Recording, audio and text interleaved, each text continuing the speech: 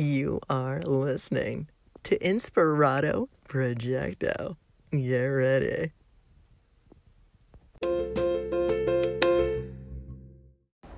Wowzers, wowzers, ladies, gentlemen, creatures, monsters, extraterrestrials, plants, amphibians, whales, and undiscovered mammalians.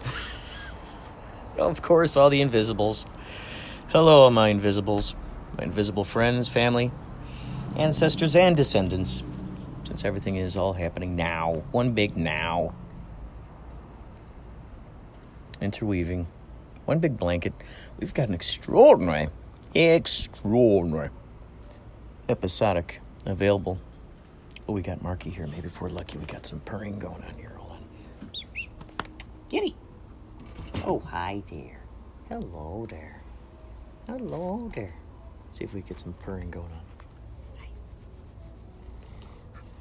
Here's some purring, please. Here's some purring. Oh, here we go. Get your motor running. Head out on the highway. Looking for a furniture. Whatever come my way. Get your motor running. I'll send a head out on the highway. Looking for a furniture. Whatever's coming my way. Come on. So that's Marky. He's like a real-life Garfield. This episodic is going to explode your brain. By the way, we have an exclusive Crystor Inc. promo for you. This is to get you a little bit better acquainted. You've heard me talk about Crystor.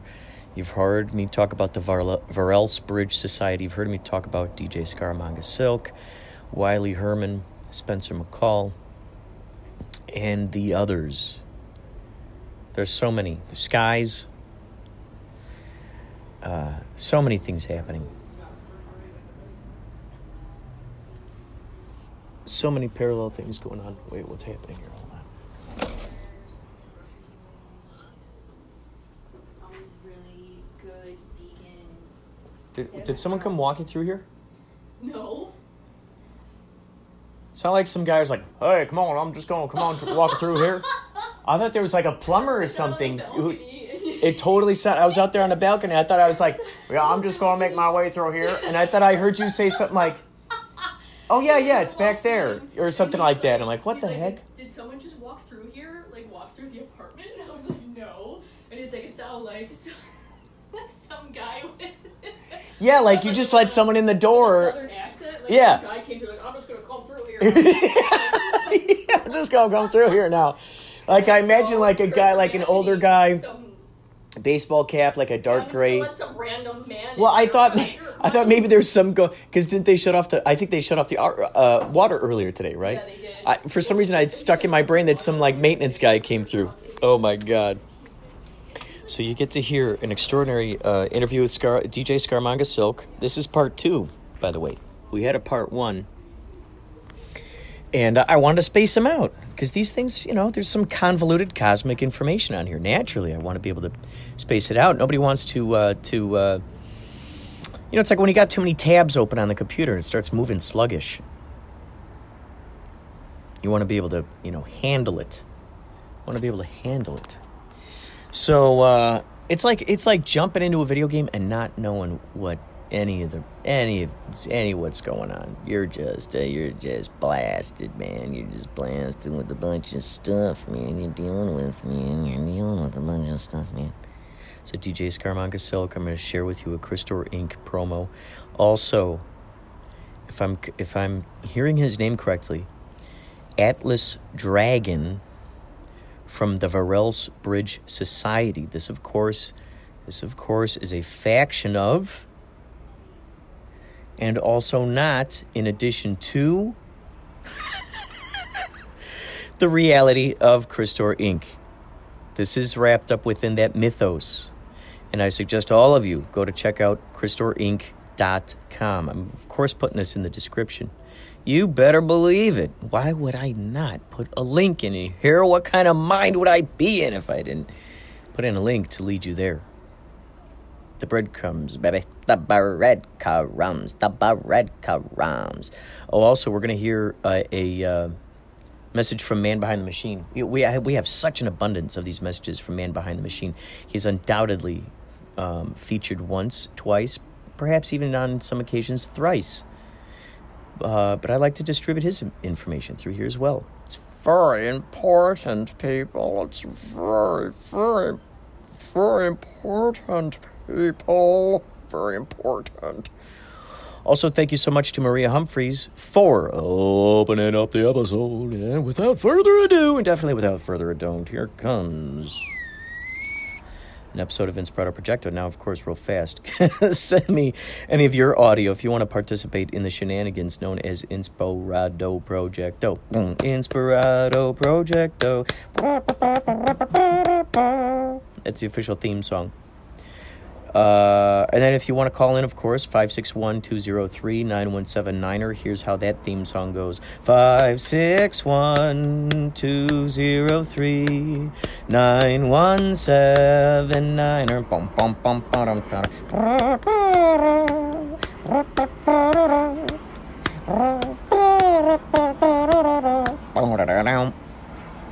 Niner. Niner. All right, yeah, call us up, leave a message. We want you to be included. Goodbye for now. When you're lost, who do you want to find you? In what form does this creature manifest? And at what time in the night does he come for you? Every year, millions of hardworking Americans experience cosmic encounters with moderate to severe disorientation. Cristor can help. Cristor is a handheld calcite defibrillator capable of generating surges and binary distress signals throughout the Sigma Quadrant. Cristor is not for everyone. Some aquatic mammals have experienced dizziness and confusion while using Cristor. Side effects do include blood glow, tear mist, and purpling of the skin and eyes. Tell your doctor if you are pregnant and have not had intercourse within the past 18 months, or if you are nursing and have no children of your own. Cristor has not been approved for simians or micropachyderms. Ask your shaman if Cristor is right for you. Isn't it your turn to bear the crystal?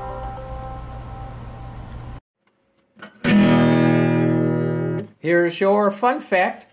All kittens are born with blue eyes. They begin to change color at about 2 weeks after their eyes open. Stay tuned to Inspirato Projecto for more fun facts.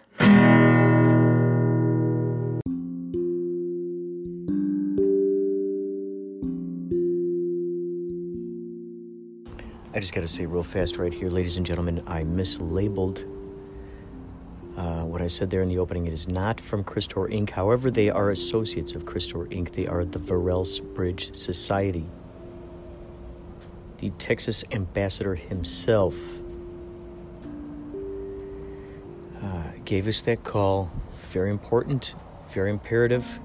Stick around. He's going to be, after this extraordinary interview with DJ Scaramanga Silk, the one and only official DJ of Cristor Inc.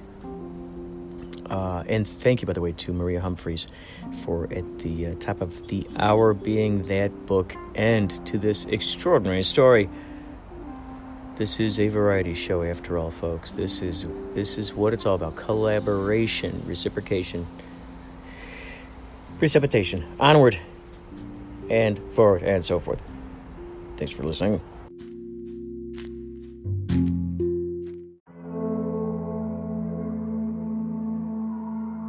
Now, who are some of your musical influences?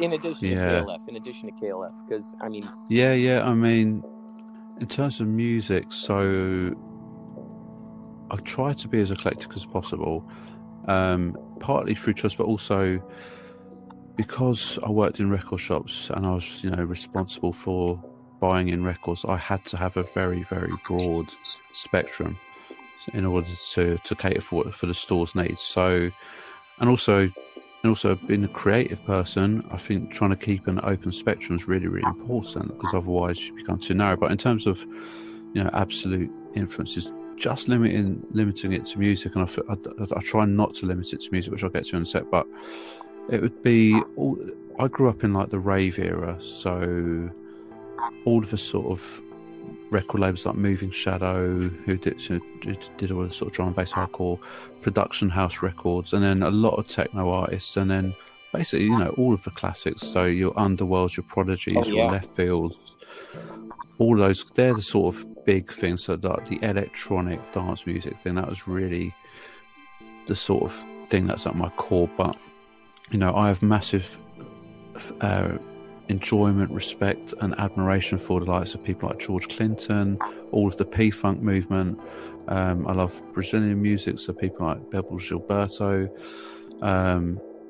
you know, ambient artists, so, you know, people like Global Communication, Mark Pritchard, Tom Middleton, you know, in terms of, you know, classic house music, jazz as well, a massive thing, hip-hop, soul music, all of that kind of stuff. But and then, I mean, that's in terms of direct inspiration and influences, but I like to look at that whole thing from the broader perspective. I think if you're just looking at, you know, a piece of music that you've heard and then you're trying to follow that, I think that's not really the full spectrum of what is actually having an influence on you. There's a lot of subconscious things. So, you know, being from South London and all of that, there's, you know, very certain culture and attitude to certain things that, you know, you don't know that you're in.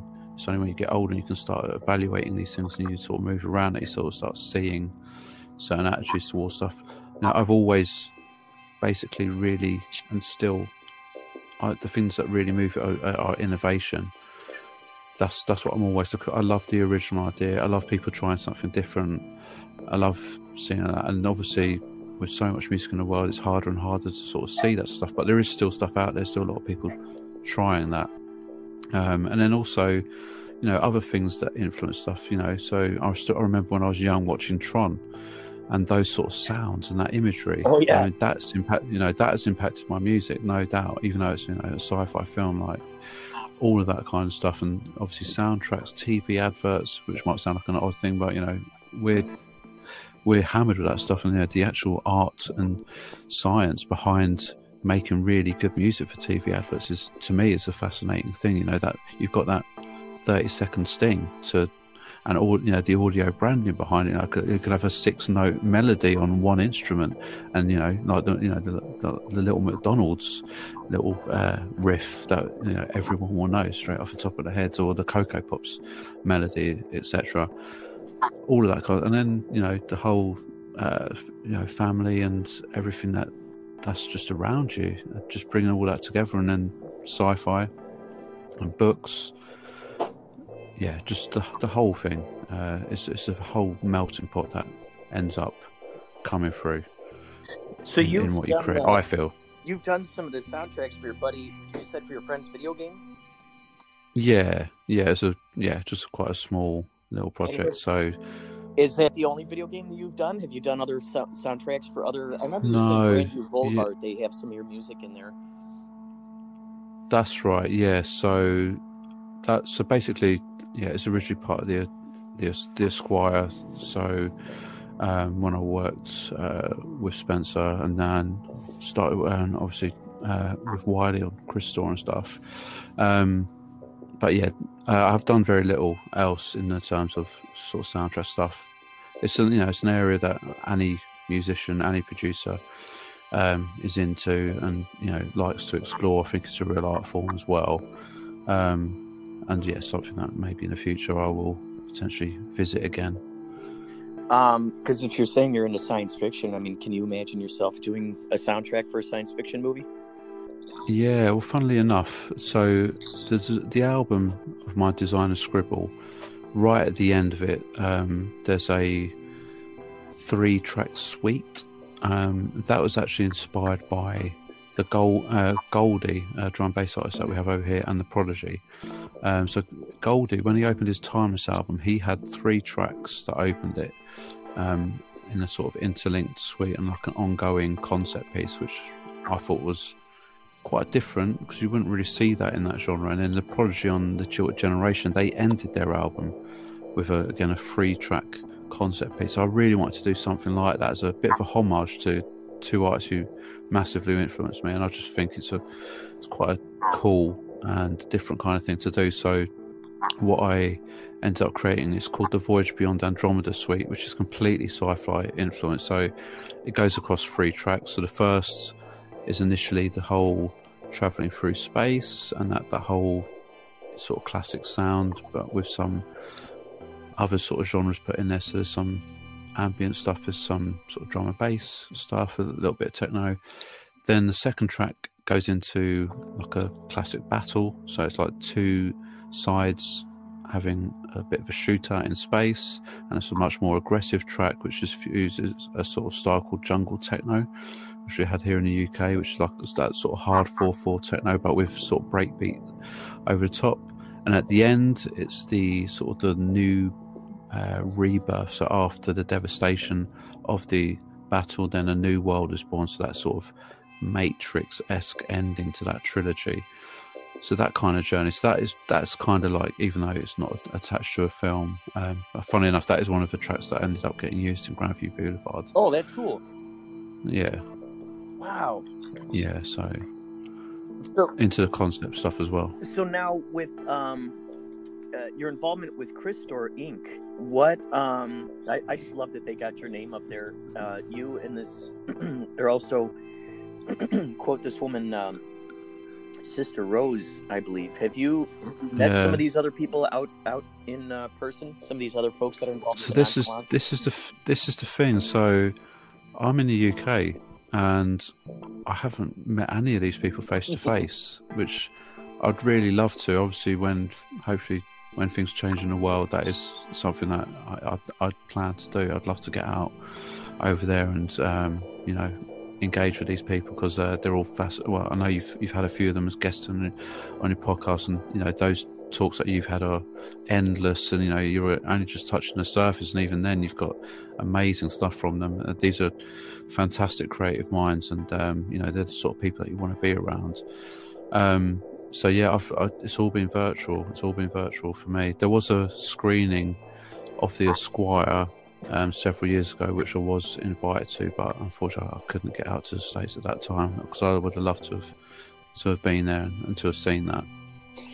It's cool to see how they were able to bring it and weave it into this whole mythology of all this other stuff. It just keeps building and growing, doesn't it?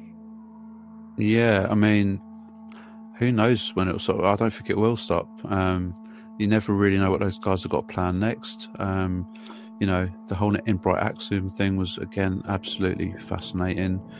The fact that they've now got AMC involved in that world, and then Crystor keeps going, and there's there'll be more to come from all of that. I don't think those guys are going to stop at any time soon. I mean, you've met some of them and you've spoke with them. They're highly creative people who, when they get that seed for an idea, they'll come through with something pretty special and pretty epic. Yeah, it was just such a smart idea with Crystor to split up, because I'm sure when some people are watching Dispatches from Elsewhere and they're seeing some discrepancies in what's going on versus in the Institute, the various differences between them.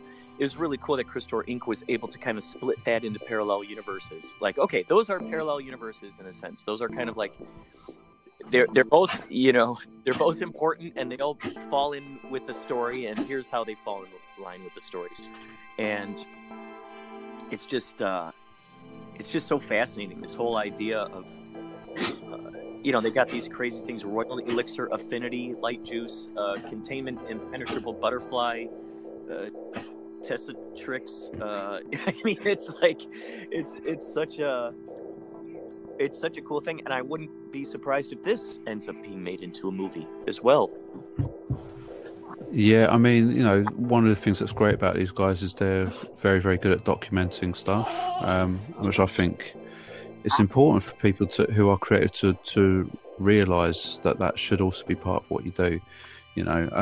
Very early on, when I was working in one of the record stores, I was working on a different musical project with a good friend of mine, and we got called in to the office. We thought we were in trouble for something or whatever, and then turns out that this particular manager had found out what we were doing creatively, and this was we were quite early on, and his first thing was just like, you guys need to document everything. It's really, really important, because you just don't know where it's going to go or how it'd be useful, and then other people can benefit from it, and you can share it, and other people can learn. And initially at the time, I thought that's a bit of a, I was young.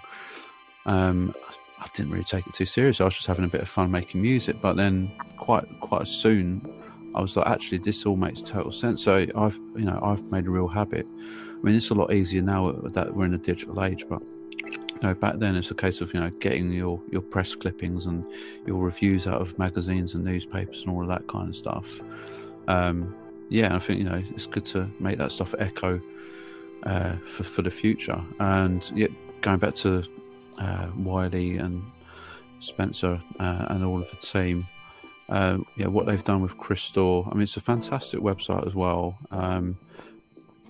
And the body of work, I mean, it's a lot of work to keep up with what's doing. And I mean, I know that you're aware, so they've got a Discord attached to it, and that bunch of people, they're a fantastic bunch of people. They've built an amazing community. They're having a lot of fun.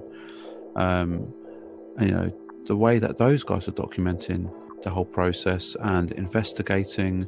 I mean, when I came onto the project, and the sort of my involvement then became transparent with, like you said, the testimonial video.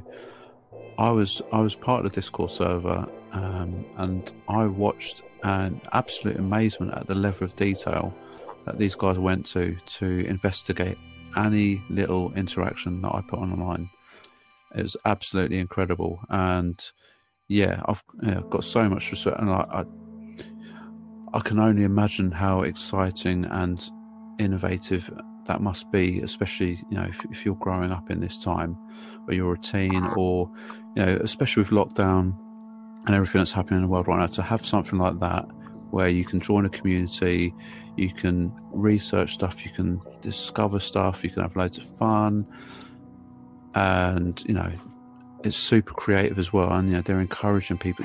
They've had logo competitions, all that kind of stuff. It's been fantastic to be a part of and to watch, and to continue to see how far it develops. And I do hope that they document it in film form in some capacity. And I do believe that you're getting Sister Rose on the podcast at some point, which I'm super excited to hear. I want to interview her and find out what the heck her involvement is with this stuff. I mean, it's so funny because it's there's always some phone number attached to these things. There's always, secret passwords that you need to find out and to put into these things, which open up other things. And then it's like, it rewards you for looking closely. It rewards you for looking beyond what's just there on the page and clicking on something that, and you're like, wait, hold on, that just led me, that was a hyperlink? I didn't expect that. Now it brought me to this thing. Like, for instance, now I'm on Chris Zorch, yes, which is great. Yeah, fantastic. Which is like the bad guys, version. That's right. Oh my God, it's just so funny. Like, what does this say? Feed the hole or something? There's just That's like right. this digital, sort of black hole thing online. Feed the hole, and they got all these various demented projects, products that you can buy. A Zinger meteorite. I mean, it's just so cool. And I think that the Kieran eggs, I love this. Kieran eggs, hatch them, feed them, breed them, enslave them. And I think that's a grown-up Kieran right there, that creature that was in Esquire, right? Is that a Kieran? Yeah. That's right. Oh, my God.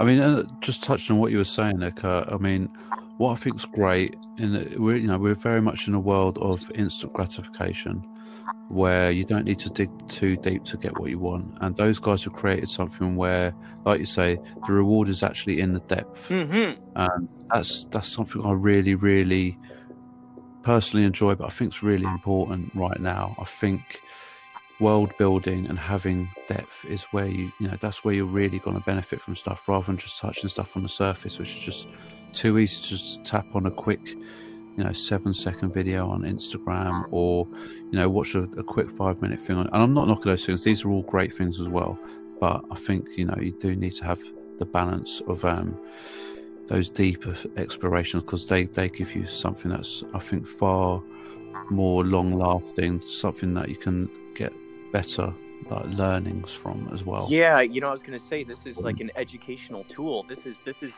a lens that you get to look through. Yeah, it's absolutely. Because going back to what we were saying about as you get older, the sort of education systems don't encourage the creativity.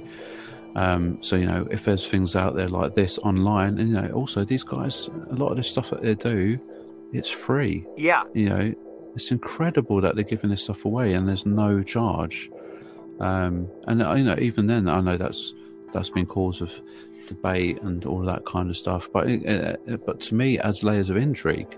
The fact that this, how is this being funded? Why is it being done? Because as much as we're also in a very materialistic world, right, or a world driven by money. So if there's actually people out there where you can't understand their motivation because it doesn't seem to be driven by money, I think that's really, really healthy to show that there's other things out there that are outside of the most obvious motivations that we have for why we do stuff. Yeah. Again, you have to be creative to appreciate that. Yeah, it's like it's such a crazy and beautiful and novel concept to think that people would go to the intricacy of making such a detailed world for the fun of it, for the playfulness of it, for just the in honor of imagination and exploration. And it's so cool because these become lenses that will subliminally sort of teach people to look deeper beyond what's right there. Like you were saying with the instant gratification stuff. I mean, these are analogies that can actually just be applied to, as to call back what we were saying before, law of attraction and the way that the universe works. If we can, like with a tool like this that teaches you to look beyond what's there and to follow the Easter eggs and to follow an inspiration and see where it goes, by training ourselves to do that, what happens then is that view now is then transposed upon just the world in general, all the world out there in general. So now we can look beyond a situation and go, okay, hold on, let's not count the eggs before they hatch yet. Let's not look at this and go, okay, all is lost, or this is a terrible situation. We have no parking. Oh, we're out at the beach. There's no parking. Okay, yeah, it looks like that. But let's just pretend that there's a perfect spot right there for us, and it's going to, it's going to bring us to it. And, let's just see what happens. And all of a sudden, next thing you know, there a parking space opens up and brings you into it. And it's incredible because I think growing up playing point-and-click adventure games like the LucasArts games, Maniac Mansion, Zach McCracken, and Monkey Island, those kinds of games, they teach you that type of thing where you go, the game would be over in 5 minutes if the person was, if you actually played out that first mission that was given to you. Like, for someone's like, okay, go find me my car keys are in my coat pocket, hanging on, in my coat pocket. Okay, cool. All right, there you go. There's the car keys, and that's the end of the game. No, in order to find the coat pocket, it's in the coat, which is in the car, but then you need another key or someone's permission to get in there, so it becomes this.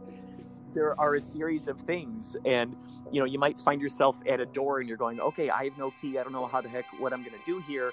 And if you don't look around hard enough, you won't see that loose panel that's hanging out over there. It's like by looking and testing out that loose panel, now you're rewarded with some switch that opens up this whole other thing. And so, you're so right. We've been primed for this. I had some of those games, and also the other thing it prepares you for is patience, because I used to play those on. You have to load a cassette tape. Are you from that era as well? Gosh. So it's literally a tape into your computer, and then it would take forever. And then you'd have to wait half an hour for it to load, and then you could start playing that kind of game. But yeah, you're right. I mean, that is like basically the 80s version on a really simplistic level, and it's been now taken. At its heart, it's exactly the same concept. You're so right. Totally. And yeah, I think the more of that we see in the world, the better. And something I wanted to run by you, Kurt. Sorry to deviate, but I don't know if it's something I stumbled on a while back. I don't know if it's something you're aware of, but I think in terms of creativity, it's quite an interesting model. Something that I've sort of tried to apply to some stuff. Have you heard of the Disney method? The Disney method? Yeah. No. So basically, they came up with this process around creativity, and it says that you need to kind of like wear 3 different hats, or ideally it'd be 3 different people. And basically, the first person or the first hat would be the dreamer. So this is basically the visionary person who's like, here's the big idea, here's what I want to do. But they don't go beyond that. They're just like, here's the idea. And then the second person within that process is the realist. So this will be your person, be like, okay, I understand your vision. Here's what you need to do. Here's how you get it done. Here's how you deliver it. Here's how you build it. And then the final person in that triangle is the critic. So the critic looks at the other 2 and is just like, yeah, it's a good idea, but there's this. That's going to be an issue. And then basically you need to be able to wear all 3 of those hats in order to have a successful creative project. And I think it's, you know, it's quite an interest, because it's hard to know if you have all 3 skills, but I think probably the most creative people are able to dive between those 3. Some people do it in different orders, and then sometimes you do some of those things in parallel, really depending on how you work. But I think it's a really fascinating model, and the fact that they've actually used, I don't know if they still do, but that, I think it was a major part of that organisation. And obviously, you know, we're all very aware of the sort of work that they've contributed to the world.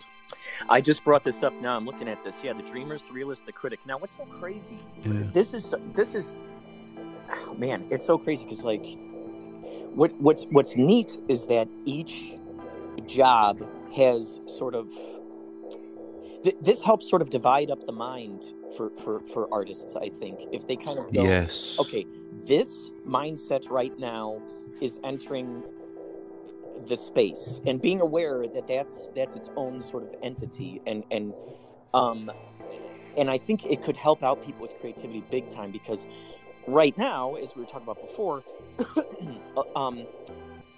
people will, you know, while they're in the middle of dreaming, all of a sudden then the critic comes in, and the critic's already telling them how that's not going to work, and it's like, look, dude, okay, you're stepping in a little too early here. Okay, critic, go over there. Go over there. We'll let you know when we need you. Right now, we're just dreaming. You know, let us at least play with the idea of what could be. You know, instead of coming up with all the reasons why it won't be, or you know, how it won't work. Because a lot of times the critic is just showing you how it won't work. They're picking out the holes. They're putting out the, you know, oh, that's not gonna work. That's not gonna work. What's interesting. And this is so crazy, because it's like, it'd be interesting to devise a method. Let's say, for instance, if you're the one who has to wear all the hats. So, yeah. Okay, the dreamer, I'm going to allow to dream, you know, X amount of minutes or whatever. And none of these other, you know, the realist and the critic, they're not allowed in the conversation right now. It's just, we're just going to have pure dreamers. There it is. Okay, now let's move to the stage of the realist. Okay, now we're going to just only spend time with the realist. Okay, now let's move to the stage of the critic. I think what's crazy is having that, sometimes the critic, which I view as sort of like the adult in a lot of cases, the adult who's got their arms crossed and they're like, oh, yeah. Are you sure that's going to work? And then the dreamers are kind of like the little kids who are just, you know, getting muddy, and they're willing to get the dirt under the fingernails and the mud on their faces, and they're just willing to just dive into the thing. What's interesting about this method, and it's crazy because I would love to be able to figure out how to make it exist in parallel with what you and I were talking about earlier, which is, like your buddy said, follow an idea. Let's just see where it goes. Where does it want to go? Yeah.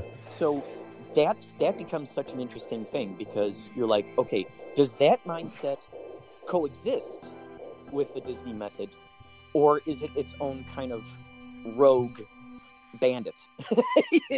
Yeah, I think you're right. I see what you're getting at. I mean, they probably can't coexist. But I mean, again, this is the whole. One of the things that fascinates me about creativity is like everyone's got their own way of working, right? It's like, when I don't know how you write your music, but I might start with a drum break, for example. But another time I'm like, I don't want to keep starting with drums. Let's just start with whatever. I'm going to try a little piano riff, or I've got a really great vocal that I want to work with. And then everyone's got their own way of doing it, and that's what's part of the beauty of the whole thing, is just how unique it is and how you work your own way. And obviously, as we were talking about the other day, the tools that are now available to allow us to arrive at our own conclusions are totally fantastic. And looking at that Disney method, I think the critic could also be, even though it's not intended, I don't think in their model, could be where that's where the lack of confidence might come in. That's where the procrastination may come in. Mm-hmm. Yes. Wow. Yes. Wow. So, yeah, I mean, it's complex, isn't it? I mean, but it's just it's all modes of working, ways of thinking. There's been some debate around the critic recently from again the gentleman that I was talking about, Stephen Clark, 1980, who's a great sort of techno artist and also author. He was talking about that, and then Blind Boy, who's like a Irish hip hop artist, a fantastic podcaster. And he's also got some sort of TV stuff, sort of expose, sort of humour. He was talking about the need to put the critic out of the way until the very last moment, which obviously can make a lot of sense, because otherwise it can just stop you, or it can just it can sabotage your creativity. Yeah, because okay, so for the longest, so in my brain, I imagine there are. Whenever I think of a critic, I think of. I usually always just default back to like Roger and Ebert, or Ebert, or Siskel and Ebert. The movie critic dudes. So they're sitting in the audience. They're watching what's going on. Or let's say if we want to move it to sports, for instance. Okay, the critics, in a sense, it immediately in my brain is the audience, and then the dreamers are, in a sense, those who are playing out on the field, or those who are up on stage, or what have you, or those who are in the movie. So a dreamer does not have the the dreamer does not, let's see, the dreamer is in that moment. The dreamer is in that moment. They're busy doing what they're doing. And then the critics can always say, well, you should have done this, or you should have done that, or how come you went left instead of right? Didn't you know there's a person coming up behind you and that was going to tackle you? No, I didn't. I was busy dreaming what I was doing in this moment right now. The critics will always have the luxury of being able to tell you what you should have done, what you didn't do right, what, the wrong way to go. If only you had done that instead. Oh, thank you for the time travel advice. Thank you. So it's like, it's such an interesting thing, because the critics are there analyzing. It's almost like a filtration system, it seems. The dreamers are just the pure open, like the dam. If the dam just bursts and it's like, wow, going through. It's almost like you can't necessarily coexist being the person standing on the shore watching the water go by, as well as being the water going by. So it's such a crazy thing, isn't it? Yeah, I mean, I think the way I kind of look at this, because it's interesting. You could argue that there's nothing creative about the critic, right? But I think the way I kind of use this, from maybe this is just my interpretation on the model, is, I'm big into the editing process. I think that, and the mix down process, as with music, and I think that's probably where the critic comes in terms of a musical process, or if you're writing a book. So you've had the idea, and then you've had the second step with the implementation from the realist. And then the critic is there to, but just basically, that's where the polish comes in. It's like, okay, that's good, that's great. But here, this is where you cut that down by 2 seconds, play that key a little bit longer, add an arpeggio here. And then it's just those little things that take it from being an 80% product to a 95, 100% product. Yeah. It's like the So Sir George Martin of the Beatles, right? He's the guy who's going, okay, we made all these sounds. Now let's do all little intricate stuff in here. yeah, and people don't talk about.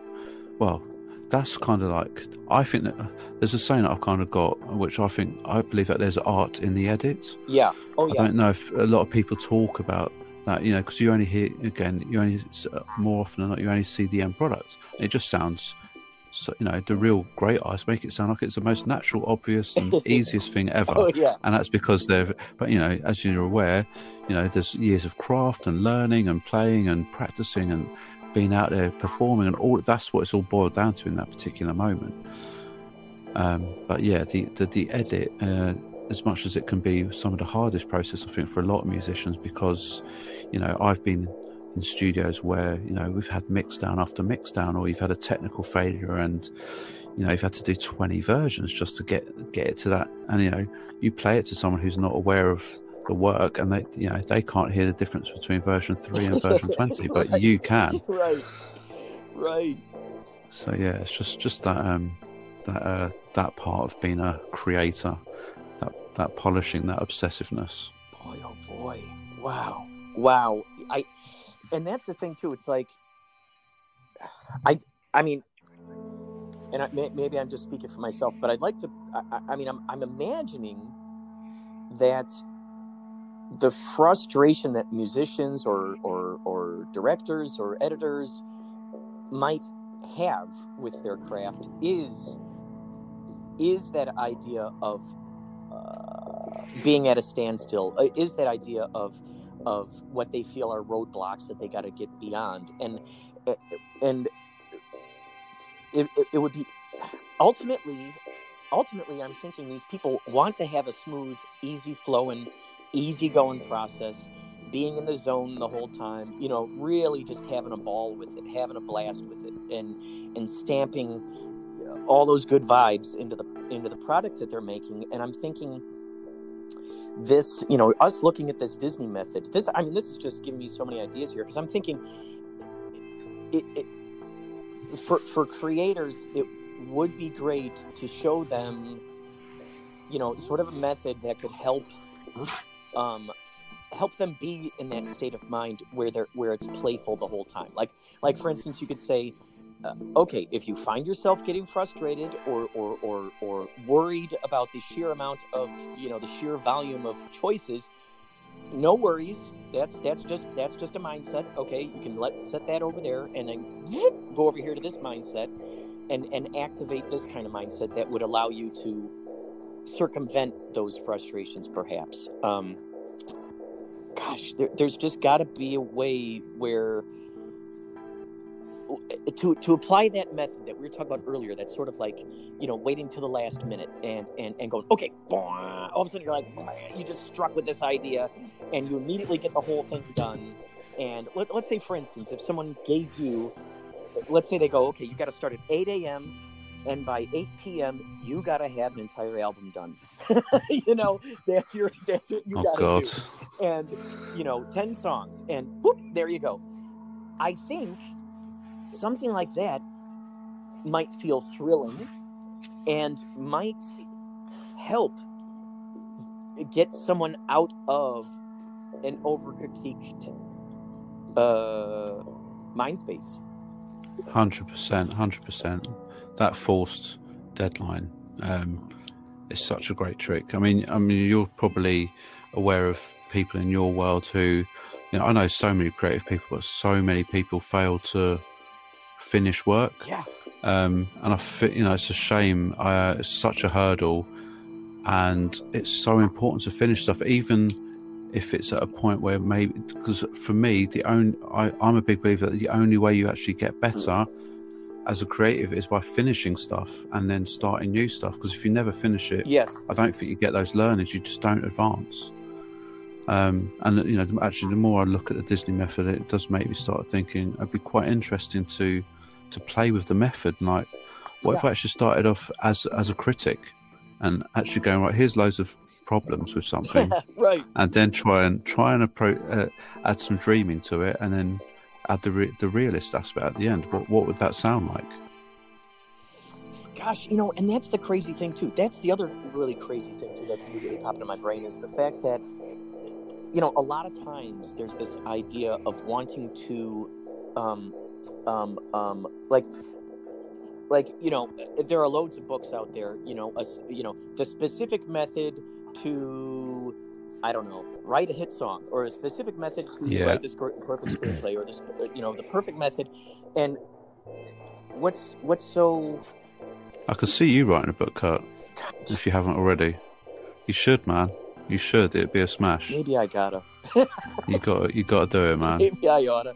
Gosh, yeah. I think you're inspiring me to do this, because it's like, gosh, it's such an interesting. Gosh, it's just such a crazy thing to try to wrap our brains around, because it's like, for every manufactured way that we try to, like pop songs, you can tell, okay, this is a manufactured, this is made for this, it has a very short lifespan, okay, here it is, and it's popular for a few months, okay, and then it goes away. Then you get those people who are like Leonard Cohen or Bob Dylan or Tom Waits. You get these dudes who, or KLF. There's authenticity there. There's a quality that transcends the ages, and it's like it shows us that there are vibrations out there that are perfectly in tune with whatever vibration we are going to put out there, no matter how much overthought we give it, or how much because it's crazy, because one person's perfectionism, like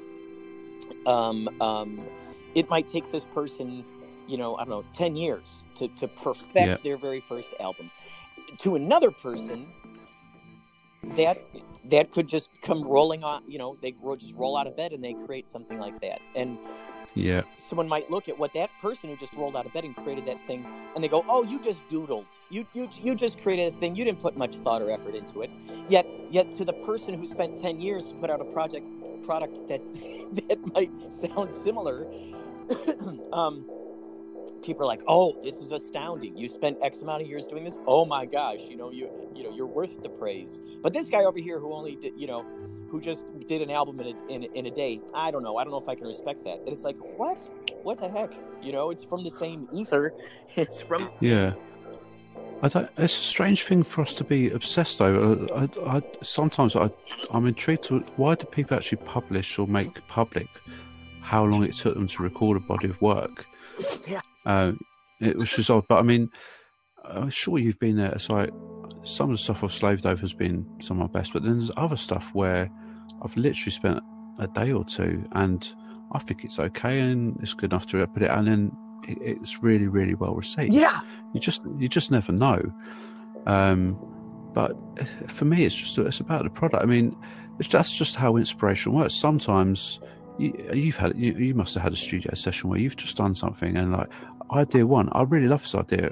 How does it sound in my head? Great, that's exactly how it sounds in my head. You get it down. Oh, I need a beat to go with that.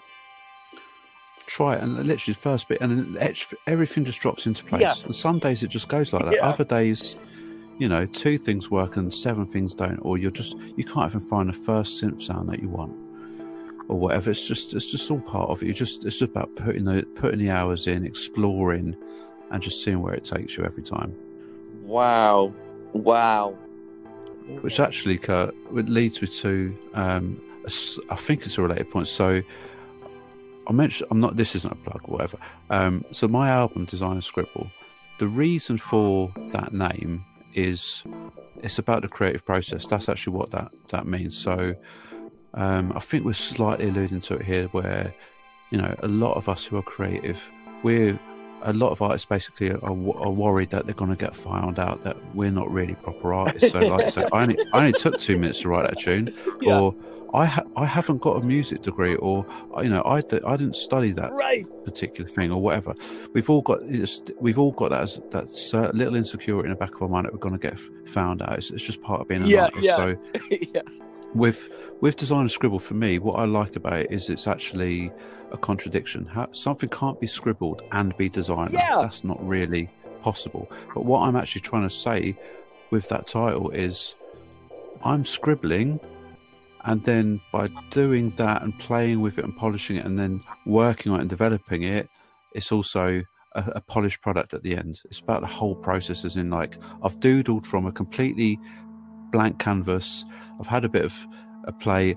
I don't really know what I'm doing. I'm not qualified, but here's the thing at the end, and this is how it sounds, and that's the finished thing. So therefore, it's designer and it's scribble. Brilliant, man. That is absolutely brilliant. Oh my gosh, this is such a great symbolic representation. Just the name of your album alone, Designer Scribble. That's a perfect symbolic representation to actually sum up all of these things that we've been talking about here. It's so crazy. Yeah. Designer Scribble. Yeah, even the scribble is designed. You know, the scribble in a sense. It's God, that's just brilliant, because what immediately pops into my brain is, of course, like the Andy Warhol type of stuff, where it got to the point where all he had to do was scribble on canvas, and that's, you know, $1 million, and just you know, Exactly. It's incredible. Yeah, I mean, so backtrack. So the way I arrived at that was, I was at the National Portrait Gallery in London, and, like, I'm not educated in the world of art. But I like that, you know, when you're so close to something like music, it's very easy to be like, you know, I know that synth sound, I know that drum break, and you know, you can just pick stuff apart in a half second because you're so immersed in that world. But with art, because I don't have any education in it, it's just something that I just stumble upon, and I've got that naivety, like a child almost. I could just go in, and something can hit me in that, you know, way that you kind of get when you don't know a specific thing. So I was walking around, and then I saw a self-portrait by an artist who's German-British, called Frank Auerbach. And basically the way he'd done this portrait, the style was, it wasn't like nicely crafted, coloured, all these sorts of layers and shades and whatever other techniques you would call. It was literally just a series of little scribbles. But then when you looked at it as a whole, you could see a face. And I was just like, that is genius. I hadn't seen that technique done for a portrait, and it's just, I thought it was really powerful. And then so that sort of sat with me. I was like, that's what I want for the cover art, but I wanted to digitize it and make it more modern.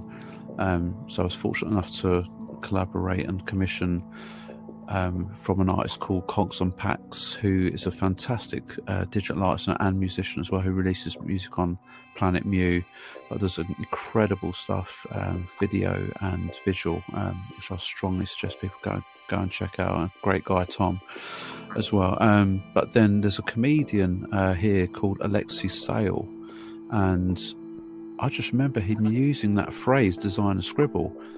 And at the time, this is way before I got into creative, this is when I was in my teens, and I didn't really understand the context, but literally all those years later, I was like, there it is, that's the name. So it's funny how those things sit with you. Oh my God. All of those different worlds coming together. So that's literally comedy and art and music all coming together. Brilliant. Oh my God. Isn't it interesting? That little seed was planted in your brain, and little did you realize later on it would grow into this redwood tree. And you're like, holy, I love those moments when that epiphany strikes you and you're going, whoa, this is the answer I was looking for. You just know it's meant to be, right? It's like there's just too many paths, you know, like you're saying, the synchronicities, all of the coincidences, the journeys that you've been on, the people you've mixed, the art and the music, the comedy that you've enjoyed all along the way, everything that you've absorbed consciously, subconsciously, and then it comes to that moment and it just hits and you're like, there you go, ready. Oh, man, I love those. I love the epiphanies. I love it. They're just the cheapest thrill on earth. The epiphanies, the deja vus, the synchronicities, all those little things. They cost nothing, and yet they give such value and lighten and heighten your spirit. And then, of course, that then so true. What's beautiful is about that. What's great is that spirit now is infused in whatever next conversation you're having with someone, or the next email that you're writing, or the next song that you're writing, or that vibe is then stamped into that next project with that high vibration. And it's so interesting because I feel like when you have that kind of enthusiasm and that enlightenment, and you put it into an art project, and when people go, wow, I really like this, I can't put my finger on why I really like this. Well, maybe the thing they can't put their finger on is the authenticity, is the excitement and the enthusiasm that vibe that was actually woven into the project itself. Because epiphanies, man, those are like the most authentic message from the source, from the universe, of letting us know, yep, you know what, you're touching pure cosmicality here. Good. Yeah, I mean, I think it goes related to that. It actually, it gives validation, which artists, do require to a certain extent, and it also helps reinforce your purpose by having those moments, those epiphanies that you mentioned, which is a massive thing, and a big part of the journey. And leading on from that, another thing that I find, and one of the reasons I would massively really urge people to tap into any creative idea that they have, is where those things can take you. Some of the people that I've been fortunate enough to meet, to mingle, to share time with, share ideas with, and who are, people that, in the past and still to this day that I admire, look up to, respect, who inspire me, I've been able to meet them on a level because I've done something creative and it's found them and they have reacted to it, and, they're into it and they enjoy it as well. I mean, that's such an amazing thing to do, which is just, if you're not tapping into creative, you might not realize just what you're capable of and who you're capable of reaching and connecting with. And, this is all about connection. That's what the art is there for. Wow, absolutely. And what's so cool is that the imagination is, it's been said that the imagination is where the blueprint is created for what happens out here in our physical reality. And imagination is basically the infinite possibilities that are swimming around, that the universe is providing, all possibilities. And for us to give that imagination a platform to live in, and to kind of like what we were talking about earlier, you got all these ideas and you want to get them out there into the world. You want them to thrive, and for them to stretch out there, let them out of the cage, let them stretch and go out there and play on the playground and have a lot of fun, and possibly be enjoying the company of others, and it feels so good when you do connect with the others who have explored those territories. I mean, it's like the conversation you and I are having right now is like, I imagine if like Marco Polo and what's the guy, Lewis and Clark, if they were to sit down and go, oh, here are my explorations. Wow, that's cool. That matches up with my explorations, and I came across this, and I had to use my machete and chop down the weeds and find a good watering hole that had clean water. Oh my God, me too. I had to do that same thing. And then I had to find a cave where there were no bears, a place where I could hide from the rain, and say, oh yeah, me too. You start comparing notes, and there's a big thrill there.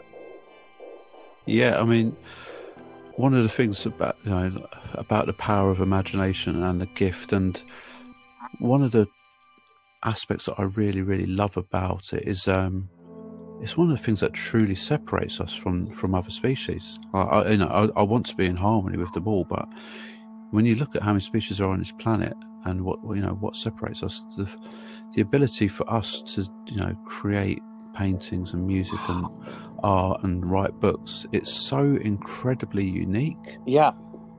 When I got into electronic music, I was just fascinated by the whole concept that I can go to a machine or a set of machines, put something into those machines, it comes out instrumental, and then someone else who's not connected to me, who could be anywhere in the world, can hear that, and that emotion, that feeling, that message that I've put in can then translate through a machine, through an instrumental piece of music, to that person, and it transcends language. And that's an incredible thing. And like, I think it's beyond our real comprehension, like, as to why these vibrations collected in an organized manner are so powerful. Wow. It's so intriguing, yeah, because you know what? That person who hears your music, that now can become their theme song. for some particular thing when they're going out, when they're going out, or when they're going through a tough time, or when they're going through, an exciting time, that your music might pop back up in their brains as the soundtrack of their life. And it's interesting. There's a really cool documentary called, oh God, what was it called? Searching for Sugar Man. Have you ever seen that? I've seen it. Oh my God. Yeah. How brilliant is that? Incredible. Here's this guy. Yeah, fantastic. That everyone, there are all these myths about him. Did he die? Did he shoot himself on stage? Did he catch on fire? What happened to this guy? Is he still around? Did he die? And sure enough, he's out there living. And little does he realize that the music that he made long ago is still reverberating through all these people's lives, through their, becoming the soundtrack of their lives, and becoming their protest songs and becoming their anthems. And these people completely loving this, Rodriguez's music, him having no idea that these people even know he exists. And, here's his music living on through, decades and inspiring all these people. I mean, that just blows my mind. Just that possibility existing. Yeah, it's the most incredible story. I mean, and I've heard you talk about it on other podcasts. It's something I deeply believe in, is that all of this is about legacy, right? It's about passing stuff on, stuff that can outlive you. I'm really keen for, after I'm gone, that people find my work and, can enjoy it in whatever way. I think that's a beautiful thing. Yeah.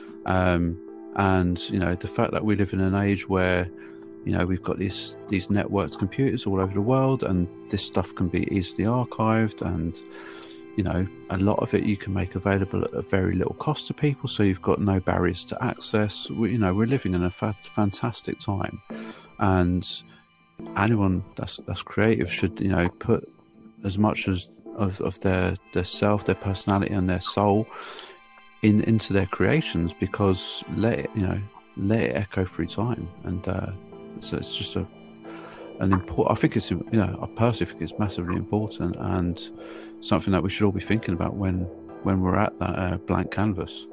Man, it's so intriguing, because with those kinds of things, our spirit is still, I love that, our spirit is still continuing to communicate with people long after we're gone. I mean, I can't tell you how many times I've listened to Alan Watts, and I feel like I know the guy. He's speaking. Exactly, amazing. He's speaking to the stuff that is still applicable. Stuff that if you apply what he's telling you about, you're going to find some interesting results and start seeing some crazy, interesting stuff. And I mean, it's like, it just blows my mind that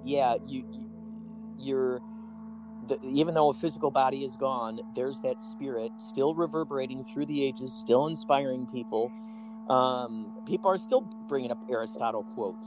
People are still talking about Gandhi. People are still, referencing some, Shakespeare. Yeah, no, exactly. I mean, if those guys are looking down, I mean, how much of a thrill must that be to know that you've created that, and then through the centuries you've been able to have that sort of influence and inspiration for humanity. It's just incredible. Oh my God. And I've got to thank you, Kurt, also, because from our conversations you've put me in not in touch, but you've connected me to some amazing sort of work out there by the likes of Orson Welles and Alan Abel and others, which I am massively enjoying. It's right up my street. Oh my God! Thanks for checking those guys out, man. No, honestly, it's like to be able to connect with you, someone who's got your attitude, persona, but also your knowledge, and the fact you're so willing to share it openly, and bring other people into those worlds. Someone, as a DJ and someone who's worked on radio and worked in record shops, so that's what it's always been about in terms of opening it up, finding the people to connect to, reaching the audiences that these things deserve. Man, well, thank you, man. I mean, it's, especially when you're going down that Alan Abel route and you see all the crazy hijinks that he was up to, and I did a couple of interviews with him a while back, and I'll no way. I'll send those to you. This is before he I'd died. love to hear those. You can hear all of his crazy stories that he tried. There's this one where he tried to he tried to pull off a hoax of a UFO landing, and Wow. they actually built like a real size. No, wait, what was it? Oh no, that's right. No, that was the Loch Ness Monster prank that they were going to do. They built a life size Loch Ness Monster, and they were going to try to get people. I don't know what happened. I don't know if the thing fell apart or what happened. But then there was another one where he did he tried to do an ET landed, and he painted up his buddy in green and everything, and the cops came out, and it didn't make as big of a splash as they were really hoping. They were really trying to make the papers with wow. ETs, I love the ambition of that. Oh my god, yeah. It's just so funny once he realized that just how silly the media really is, and how they just want content. They just want to put something out there. So once he started seeing that, he's like, okay, I'm going to leverage this. I'm going to start putting on these fake protests, and I'm going to start, doing, I'm going to fake my death. And, there's just like tons of endless. Yeah. So I'll forward those things to you. Yeah. Thank some you. ideas in your brain. Are we going to get cut off, Cooks? We're getting close to 2 hours. Yes. I don't want to get shortly. compromised. I'm glad you said that. So what kind of where would you like to direct people to find you, to find your music, to find you, anywhere? Yeah, thank you. So basically, my website scaramanga.si.lk. There's a lot of stuff on there, and then just Scaramanga Silk on Facebook, Twitter. And yeah, that will lead you to most of my stuff, and then the label that I released the album on, microspiral.com. And Kurt, thank you so much for having me, man. This has been super enjoyable. You've massively got me inspired over the last few weeks that we've been talking, and it's been amazing to meet you. And I'm sure we're going to have many more chats. Oh yeah. And I wish you all the luck with your projects and stuff, and please keep safe out there, man. Oh my God, absolutely! Thank you. This has been so enjoyable, so high vibrating, and I'll let you know. I'm probably gonna chop this up into 2 pieces so I can sparse it out. Yeah, no, that's fantastic. Yeah, thank you, Kurt. Man, you're an inspiration, man. You really live up to the name of the podcast, sir. Oh man, thank you, dude. You're an inspiration too, and you have a great day. You, and man. I'll talk to you later. Yeah, take care, man. Right, dude. Bye. See ya.